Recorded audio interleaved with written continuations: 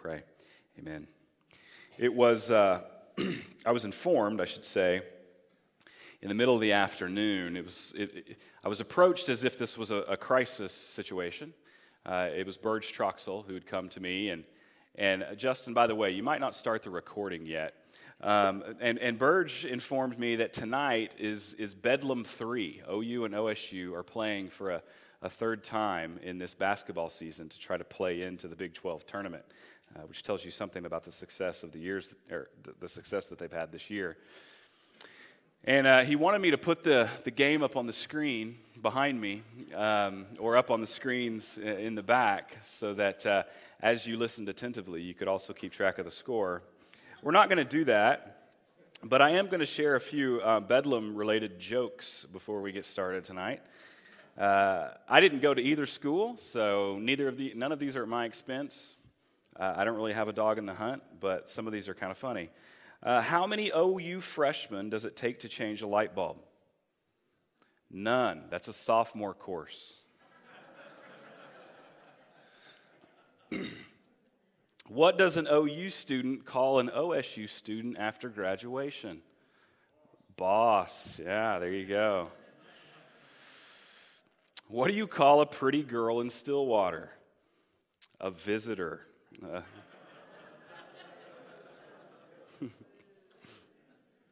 Did you hear what happened to the OSU fan when he found out that 90% of all car accidents occur within 5 miles of home? He moved. That's exactly right. You can take those and put in whatever it is your rival team is and enjoy those. That's for free tonight. Tonight we're going to be studying the 9th king of Judah. And this is probably a king you're not acquainted with, King Amaziah. I've talked to 3 or 4 people this week and kind of asked, hey, tell me what you know about King Amaziah. We're like, I don't know. And I've appreciated this study on a personal level because I consider these sections of Kings and Chronicles, they're kind of the darker shadows of the Old Testament. These are the spots where the pages in your Bible sort of stick together. You don't frequent these cautionary tales and these tragic accounts very frequently. And so just by way of review, let's talk about where we've been thus far. Before the year 931 BC, Israel was ruled by 3 successive kings, Saul, David, and David's son Solomon. David was from the tribe of Judah, and God had made a covenant with David concerning a son from his line who would one day come and reign over Judah in perfect righteousness, or reign over Israel, I should say, all of Israel, in perfect righteousness and justice. So the line of Judah was very, very important to Israel's hopes and to their future. Solomon's son, Rehoboam, he takes over in about 931 BC, and just as he is being crowned king at a place called Shechem, something significant takes place. The kingdom is divided. So the 10 tribes break off, becoming a northern kingdom that we call Israel, and the 2 southern tribes, Judah and Benjamin, they are left. They had the city of Jerusalem, and they were called the kingdom of Judah. Southern kingdom, Judah, northern kingdom, Israel. And the northern kingdom, they would exist for about 209 years. They would be ruled by 20 different kings. All of those kings would be wicked, and they would be conquered by the Assyrians in 722 BC, never to reconstitute themselves ever again. The southern kingdom of Judah, the one that we're giving most of our concentration to, they would last 345 years. They would also be ruled by 20 kings. About half of them would be wicked, and they would be destroyed by the Babylonians in 586 BC. After about 70 years of captivity, a remnant of this southern kingdom would come back to the land, and that's what we're going to be studying after Easter on Sunday mornings as we break into the book of Nehemiah, their return to Jerusalem, their return to the land. And so last week we saw how God rescued the kingdom of Judah from the clutches of wicked Athaliah. When Athaliah thought she had killed all the descendants of King David, when she thought the line of Judah was snuffed out, God had this little baby hidden, The baby was raised secretly by the high priest and his wife until he was 7 years old. When the time was right, Jehoiada, the priest, he had little Joash declared king. And at that point, King Athaliah was put to death. We then saw how Joash, he would go on. He would do many great things for the Lord, and he would do them as long as Jehoiada the priest was around to guide him. But when Jehoiada died, Joash walked away from the Lord. He began to practice idolatry, even had Jehoiada's son, Zechariah, killed for trying to rebuke Joash. So Joash had this kind of surrogate faith. It wasn't his own. It belonged to someone else. Jehoiada was his God consciousness. And when Jehoiada died, everything that resembled trust in the Lord for Joash died with him. Joash himself was assassinated by some of his own servants, and then his son Amaziah comes to the throne. And as we will see, Amaziah comes to the throne at age 25. He would be king in some capacity for 29 years. I'll explain that idea of some capacity as we move along this evening. But let's go ahead and look at 2 Chronicles 25. 2 Chronicles 25. I'm going to read the whole chapter, and then we'll walk through these different points together. Starting in verse 1. Amaziah was 25 years old when he began to reign, and he reigned 29 years in Jerusalem. His mother's name was Jehoaddan of Jerusalem, and he did what was right in the eyes of the Lord, yet not with a whole heart. And as soon as the royal power was firmly his, he killed his servants who had struck down the king his father. But he did not put their children to death, according to what was written in the law, in the book of Moses, where the Lord commanded, fathers shall not die because of their children, nor the children die because of their fathers, but each one shall die for his own sin. Verse 5. Then Amaziah assembled the men of Judah and set them by fathers' houses under commanders of thousands and of hundreds for all of Judah and Benjamin. He mustered those 20 years old and upward and found that there were 300,000 choice men, fit for war, able to handle spear and shield. He hired also 100,000 mighty men of valor from Israel for 100 talents of silver. Again, that's the north. He went to the north to get these guys. But a man of God came to him and said, O king, do not let the army of Israel go with you, for the Lord is not with Israel, with all of these Ephraimites. It's just a synonym for those in the northern kingdom. But go, act, be strong for the battle. Why should you suppose that God will cast you down before the enemy? For God has power to help or to cast down. And Amaziah said to the man of God, But what shall we do about the 100 talents that I have given to the army of Israel? The man of God answered, The Lord is able to give you much more than this. Then Amaziah discharged the army that had come to him from Ephraim to go home again. And they became very angry with Judah and returned home in fierce anger. But Amaziah took courage and led out his people and went to the valley of Salt and struck down 10,000 men of Seir. The men of Judah captured another 10,000 alive and took them to the top of a rock and threw them down from the top of the rock, and they were dashed to pieces. But the men of the army whom Amaziah sent back, not letting them go with him to battle, raided the cities of Judah, from Samaria to Beth-horon, and struck down 3,000 people in them and took much spoil. After Amaziah came from striking down the Edomites, he brought the gods of the men of Seir and set them up as his gods and worshipped them, making offerings to them. Therefore the Lord was angry with Amaziah and sent to him a prophet who said to him, Why have you sought the gods of a people who did not deliver their own people from your hand? But as he was speaking, the king said to him, Have we made you a royal counselor? Stop. Why should you be struck down? So the prophet stopped, but said, I know that God has determined to destroy you, because you have done this and have not listened to my counsel. Verse 17. Then Amaziah, king of Judah, took counsel and sent to Joash, the son of Jehoahaz, son of Jehu, king of Israel, saying, Come, let us look one another in the face. And Joash, the king of Israel, sent word to Amaziah, king of Judah, a thistle on Lebanon sent to a cedar on Lebanon, saying, Give your daughter to my son for a wife. And a wild beast of Lebanon passed by and trampled down the thistle. You say, See, I have struck down Edom, and your heart has lifted you up in boastfulness. But now stay at home. Why should you provoke trouble so that you fall, you and Judah with you? But Amaziah would not listen, for it was of God in order that he might give them into the hand of their enemies, because they had sought the gods of Edom.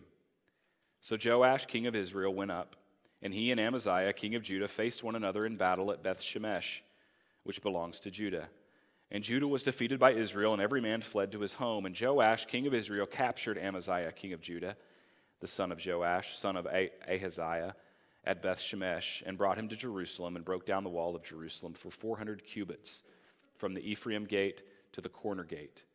And he seized all the gold and silver and all the vessels that were found in the house of God, in the care of Obed-Edom. He seized also the treasuries of the king's house, also hostages, and he returned to Samaria. Amaziah, the son of Joash, king of Judah, lived 15 years after the death of Joash, the son of Jehoahaz, king of Israel. Now the rest of the deeds of Amaziah, from first to last, are they not written in the book of the kings of Judah and Israel? From the time when he turned away from the Lord, they made a conspiracy against him in Jerusalem, and he fled to Lachish. But they sent after him to Lachish and put him to death there. And they brought him upon horses, and he was buried with his fathers in the city of David. This is God's word. So from this tragic story, we're going to look at Amaziah's life in 4 disappointing frames: his superficial obedience, his functional unbelief, his illogical idolatry, and then his detrimental pride.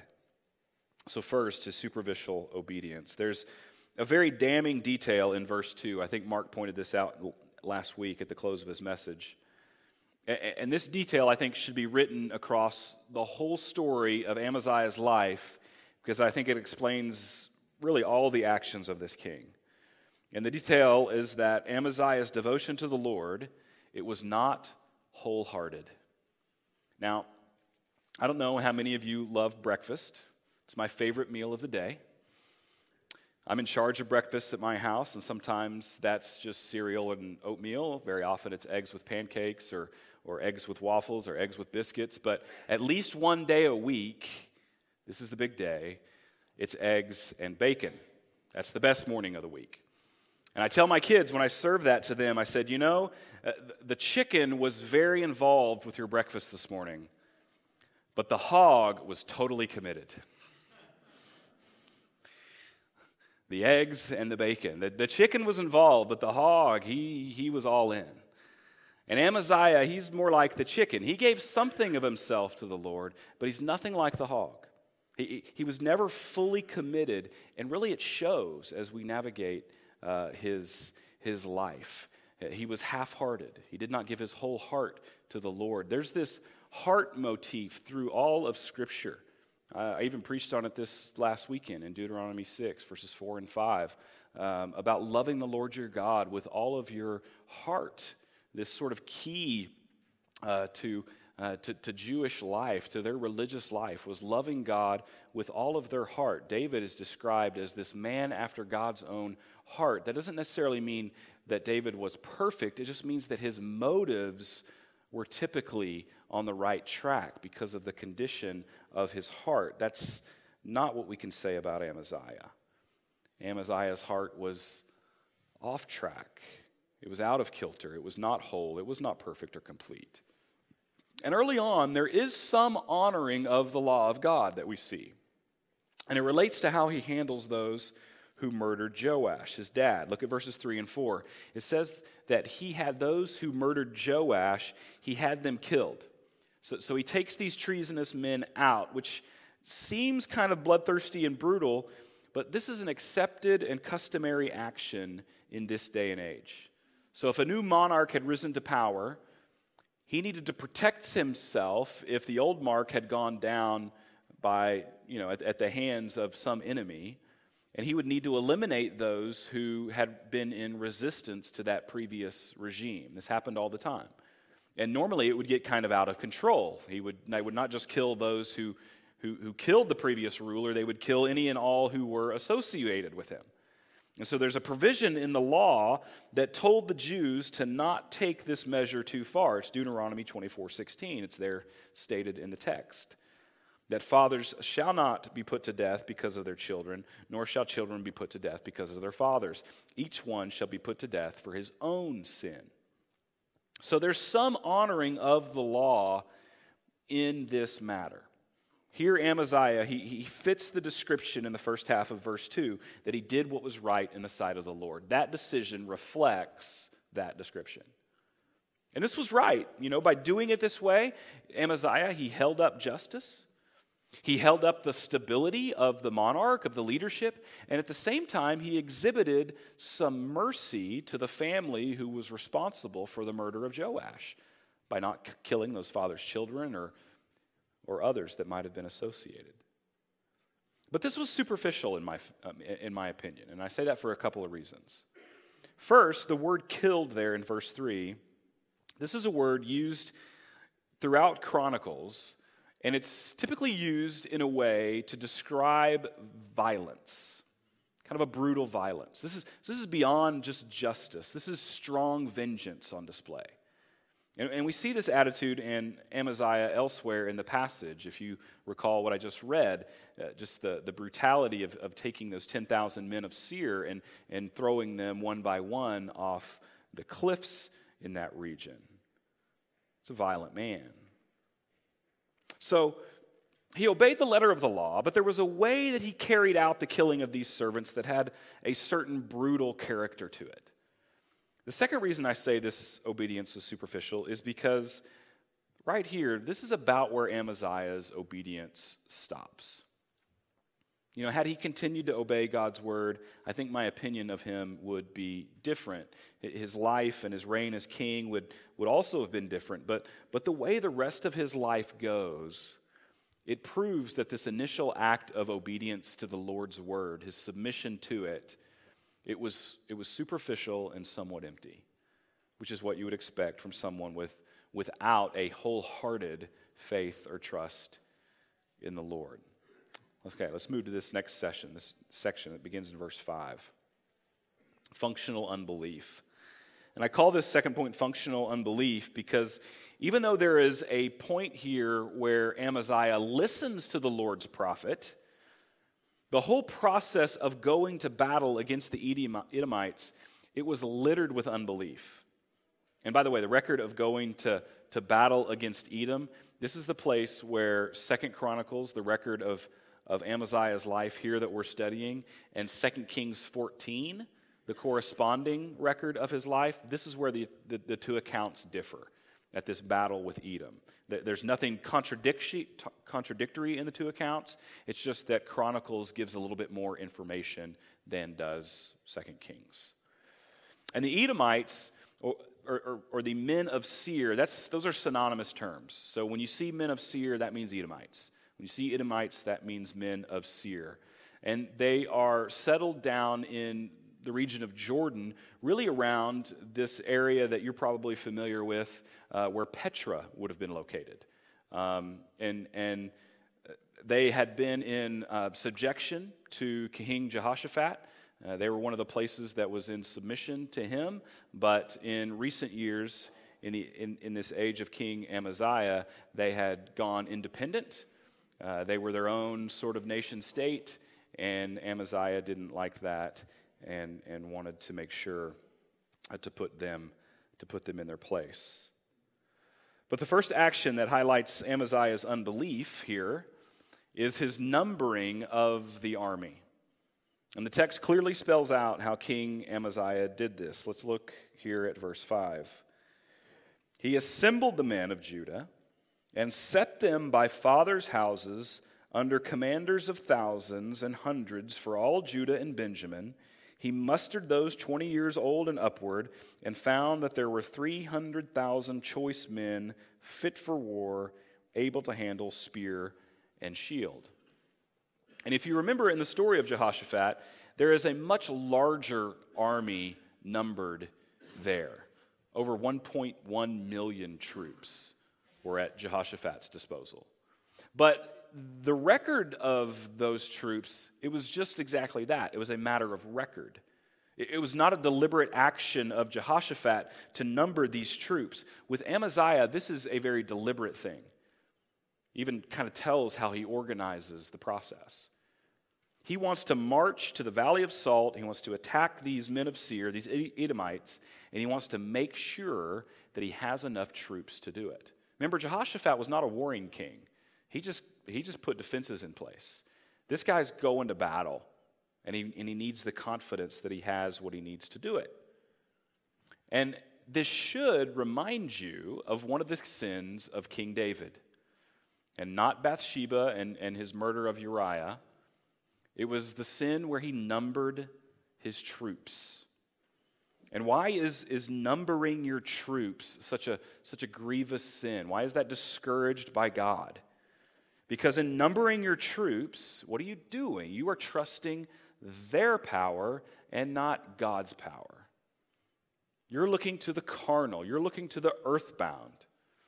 You're looking to men's strength and not God's strength. And this is why David would pen Psalm 20.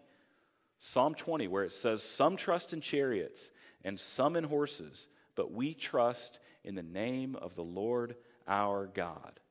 That was to be the anthem of each and every king. That was to be the anthem of the Israelite army, yet it was not the anthem of Amaziah.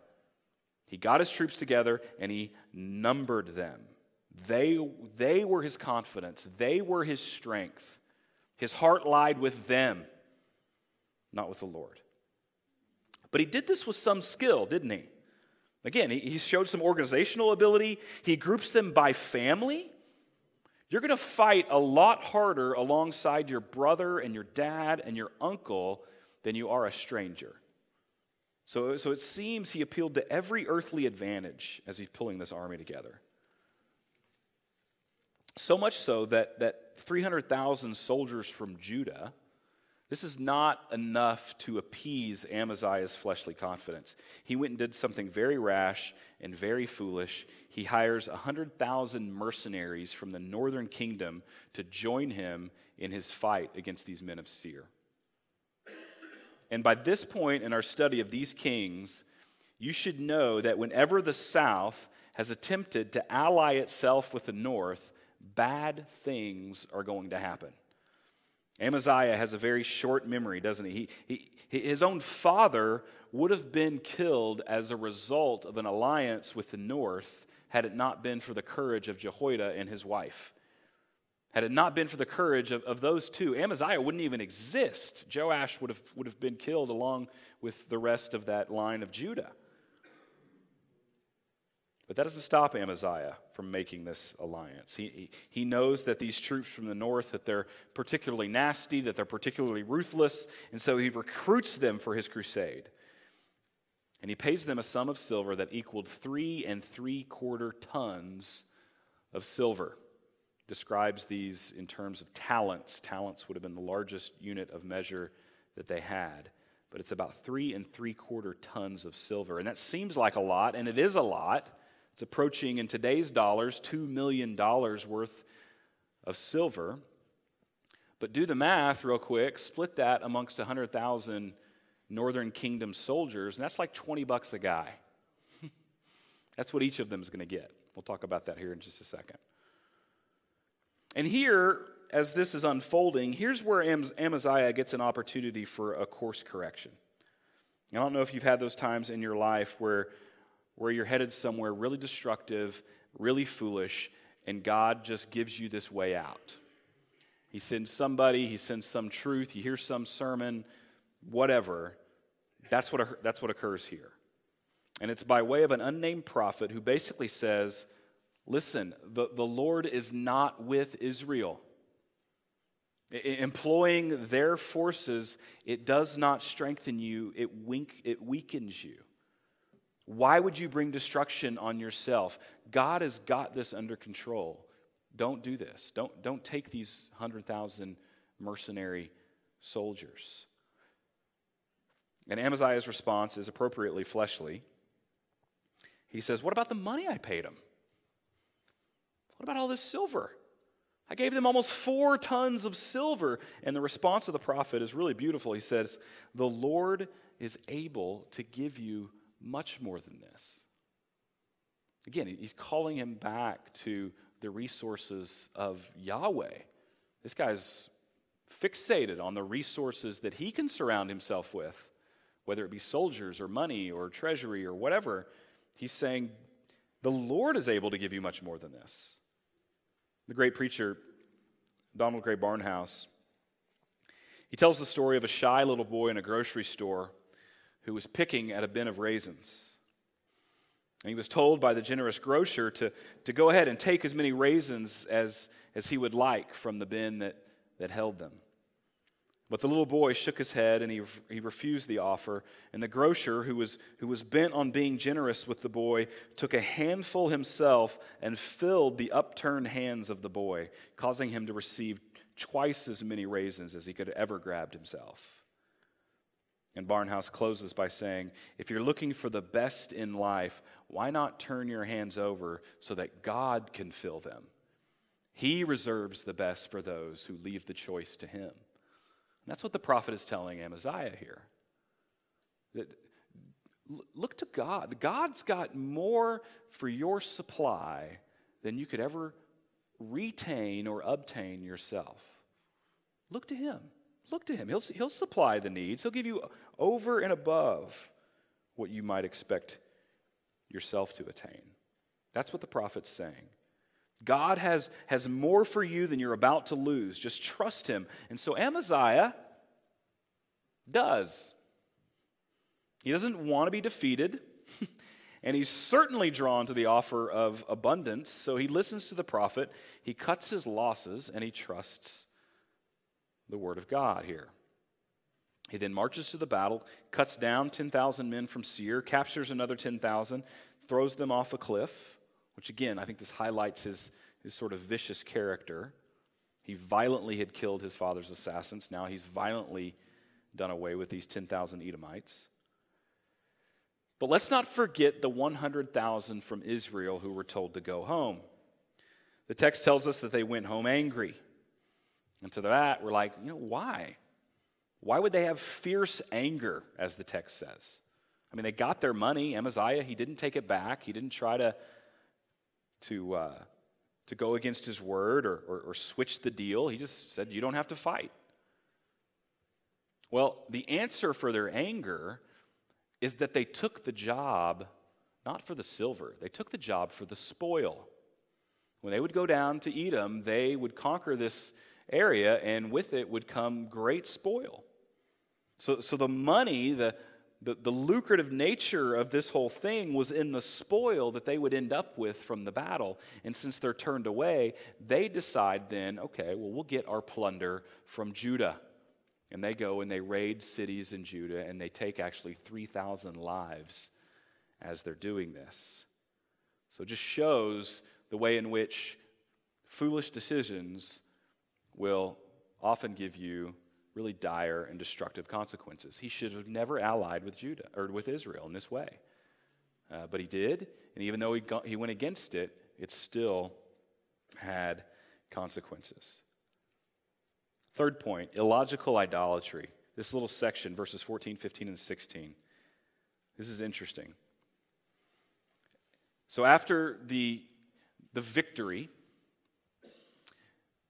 at the Valley of Salt, as a part of his plunder, Amaziah's plunder, he brings back the gods, the idols of the men of Seir.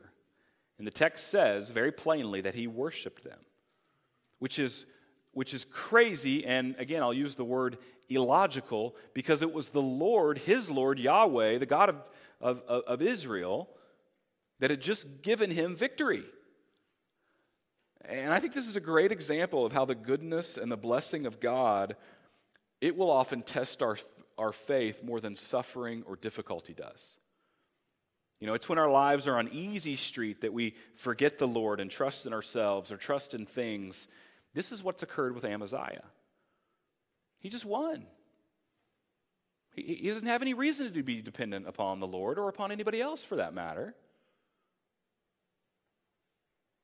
which incited the Lord's anger, the taking of these idols, the worship of these gods. The Lord's angry.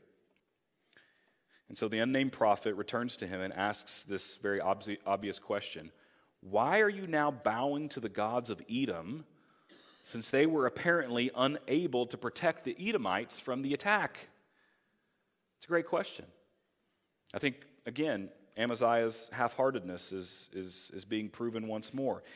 He thought the Edomite gods, he thought they had as much to do with his victory as Yahweh. He had actually attributed power to them. He thought they favored him, perhaps. They failed to protect Edom from him and his troops, and so he felt that maybe they could serve him in other ways. He did not grasp their powerlessness, but attributed power to them. And he does this because he doesn't fully trust in the Lord. So he will trust in anything that he thinks benefits him, which is the heart of the lost person.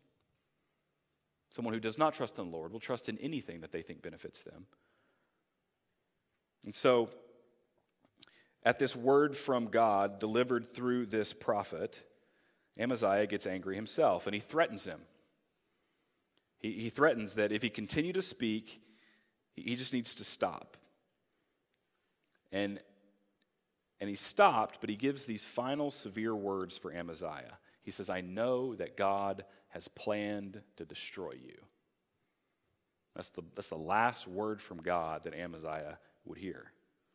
You know, God is very kind in sending him a prophet. He's very kind in delivering the truth to Amaziah, very kind in giving him these ways out, this grace and showing him the path that he should be on. But here, this is a rejection of God's mercy to the king. God's kind in sending him this correction, but he doesn't listen. One commentator said God would have been right to send him to hell with a thunderbolt, but he doesn't. He sends him this word, this prophetic way out. But Amaziah shuts it down. And so at this point, now he's going the way that Paul describes at the start of the book of Romans, where the wrath of God is revealed in the giving over of the sinner to his desires. God is not going to let Amaziah just willfully go his own way. And so it's here really at this point that I think Amaziah's true colors are revealed. His half-hearted, lukewarm, tepid, self-serving faith is fully exposed. He has blatantly rejected the word of the Lord and the grace of Yahweh. And really the source sin in all of this, the idolatry, the superficial obedience, the numbering of the troops, this has all been pride. This is pride. It's a detrimental pride, which is our last point, point 4. One thing I didn't mention early on is that the name Amaziah, it means Yahweh is mighty. Yahweh is mighty. Think about that. So the one word that you hear in your life more than any other is probably your own name. And so Amaziah, he had this constant reminder, because of what his name was, that Yahweh is mighty. Every time his mother called to him, every time a friend addressed him, every time a subject praised him, what was heard was that the Lord, Yahweh, is mighty. And so you'd think with that sort of brainwashing him over the years in a good way, that he would trust the Lord in battle, that he would trust the Lord in worship, that he would trust the Lord in everything.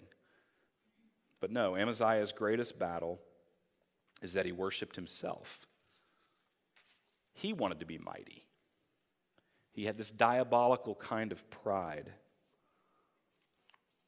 In thinking about this, I was reminded of a chapter in C.S. Lewis's book, Mere Christianity. And the chapter in the book's called The Great Sin. And listen to what he says as he begins this section of the book. He says, "There is one vice of which no man in the world is free, which everyone in the world loathes when he sees it in someone else, and of which hardly any people except Christians ever imagine that they are guilty themselves. I have heard people admit that they are bad-tempered, or that they cannot keep their heads about girls or drink, or even that they are cowards. I do not think I have ever heard anyone who was not a Christian accuse himself of this vice. And at the same time, I have very seldom met anyone who was not a Christian who showed the slightest mercy to it in others. There is no fault which makes a man more unpopular, and no fault which we are more unconscious of in ourselves. And the more we have it ourselves, the more we dislike it in others. The vice I'm talking of is pride or self-conceit. He goes on, unchastity, anger, greed, drunkenness, and all of that, they're mere flea bites in comparison. It was through pride that the devil became the devil. Pride leads to every other vice. It is the complete anti-God state of mind, which led Amaziah to do what he did next. He picked a fight. Proud people love to fight because pride loves to win. That's as true in marriage as it is in geopolitics. Proud people love to fight because pride loves to win. So in his pride, Amaziah picks a fight with the northern king, King Joash, or in some of your versions it might say Jehoash. Same guy, just different rendering of his name. Joash or Jehoash. I think people tend toward Jehoash to not get it confused with the king of the south that preceded Amaziah. So Jehoash or Joash is the king in the north, and that's the one Amaziah wants to go toe-to-toe with. He's feeling good about this victory over Edom. He's feeling supremely self-sufficient, and so now he wants to avenge the north for taking his silver and for plundering the cities of Judah and for all the other little border skirmishes that they have along the way. And so he tells Joash or Jehoash, "Come, let us look one another in the face." This is like when I was in middle school. You couldn't fight at school, you'd get in trouble. So the way that you told somebody that you wanted to fight was meet me behind Circle K. There was a Circle K right across from the school. And I never told a kid that. I'm trying to think if I ever got told that. If I did, I didn't meet him. But that's how it went down. Meet me behind Circle K. Amaziah is saying the same thing. Come, let us look one another in the face. Jehoash's reply is really clever. It's in the form of a parable. A thistle on Lebanon sent to a cedar on Lebanon, saying, "Give your daughter to my son for a wife." And a wild beast of Lebanon passed by and trampled down the thistle. Interpreting that insulting response means this: I'm a cedar, is what Jehoash is saying. The cedars of Lebanon were very, very, very tall trees, trunks about 6 to 10 feet in diameter. I mean, they're not sequoias or anything like that, but compared to the trees in Israel, these were really, really large. He's saying, I'm a cedar, you're a shrub. You come to me with a request, and a wild beast, the army of the northern kingdom, it's going to mow you down. That's what this parable means. And he goes on and says, so stay at home. Just stay home. Why should you provoke trouble? That's an interesting phrase. So that you fall, you and Judah with you. This is a really solid response. This is good advice. And now, the northern kingdom's army was not large at this point in time. I was doing some reading today, and it was actually quite a bit smaller than the army numbered here for us at the first part of the chapter. But that little statement there, why provoke trouble? I mean, just practically think that through. We should ask ourselves that question from time to time. People say, this is nothing serious. I can stop anytime I want. This flirting is nothing serious. I can stop anytime. This amount of alcohol is nothing serious. I can stop anytime.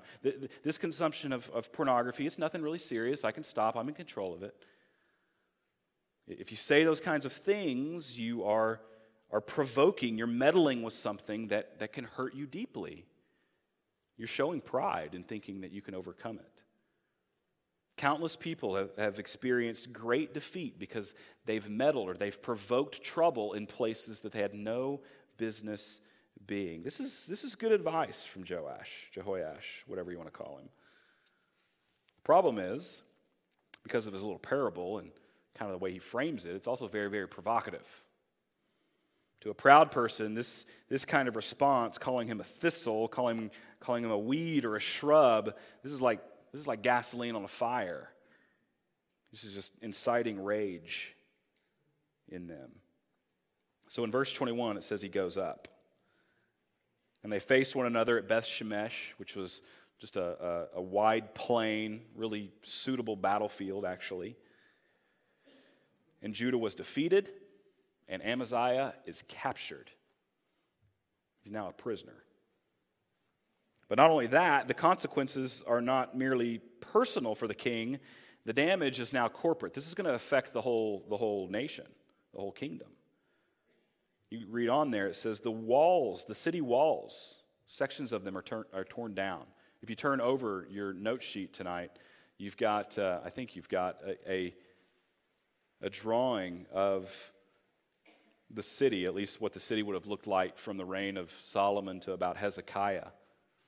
That outer line is the footprint of the city today. That those other lines are what it would look like during this time. And so from the Ephraim gate to the corner gate, so 400 cubits, it's about 200 yards essentially. That's the section of wall that was destroyed. So the security of Jerusalem is compromised because Amaziah wanted to meet Jehoash behind Circle K. He wanted to fight. He wanted to feel like the big man in the region. Didn't realize that it was going to completely compromise Jerusalem. The temple's plundered. It says they go in and take the gold, take the artifacts and the devices for worship that were in the temple. So you've got the worship of Judah that's compromised. Hostages are taken. So people are taken into bondage. This is all because of Amaziah. And then listen to this sad conclusion of his life. From the time when he turned away from the Lord, they made a conspiracy against him in Jerusalem. And he fled to Lachish, but they sent after him to Lachish and put him to death there. A guy named Dillard, who's a really helpful commentator on Chronicles, he summarized it this way. He said, instead of royal building programs, the walls of Jerusalem are destroyed. Instead of wealth from the people and the surrounding nations, the king is plundered. Instead of a large family, there are hostages. Instead of peace, war. Instead of victory, defeat. Instead of loyalty from the populace and a long life, there is conspiracy and regicide. That's the reign of King Amaziah. He's a half-hearted king. His heart was not whole in its devotion to the Lord. And so the word that had been given to Asa, it continues. That word in 2 Chronicles 16:9, that the eyes of the Lord run to and fro throughout the earth. He wants to give strong support to those whose hearts are what? Completely his. That's not Amaziah. His devotion is half-hearted. And as I said, though expressed through idolatry and unbelief and brutality, I think what Amaziah was truly up against was his own pride. Proverbs 16:18 says, pride goes before destruction and a haughty spirit before a fall. This man is presented with great opportunities. He experienced great help from the Lord, but he's a double-minded man. He's got his own agenda. And I think when we're honest with ourselves, that's really what we're up against as well. We're up against our own pride. We're up against our own agendas. We're up against a radical self-centeredness that puts us at the center of most everything going on, and it's never to our benefit. Again, because I had reviewed this chapter in Mere Christianity, I was struck by one of the closing paragraphs. I'm going to read it to you because it talks about the positive counterpart to pride, which is humility, which is something that I think we all strive for. And we recognize God's grace and humility. But this is poignant. This is powerful. Lewis goes on. He says, do not imagine that if you meet a really humble man, he will be what most people call humble nowadays.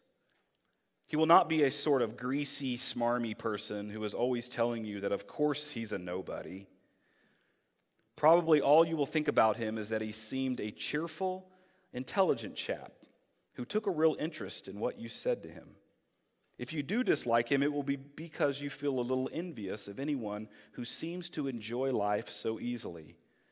He will not be thinking about humility. He will not be thinking about himself at all.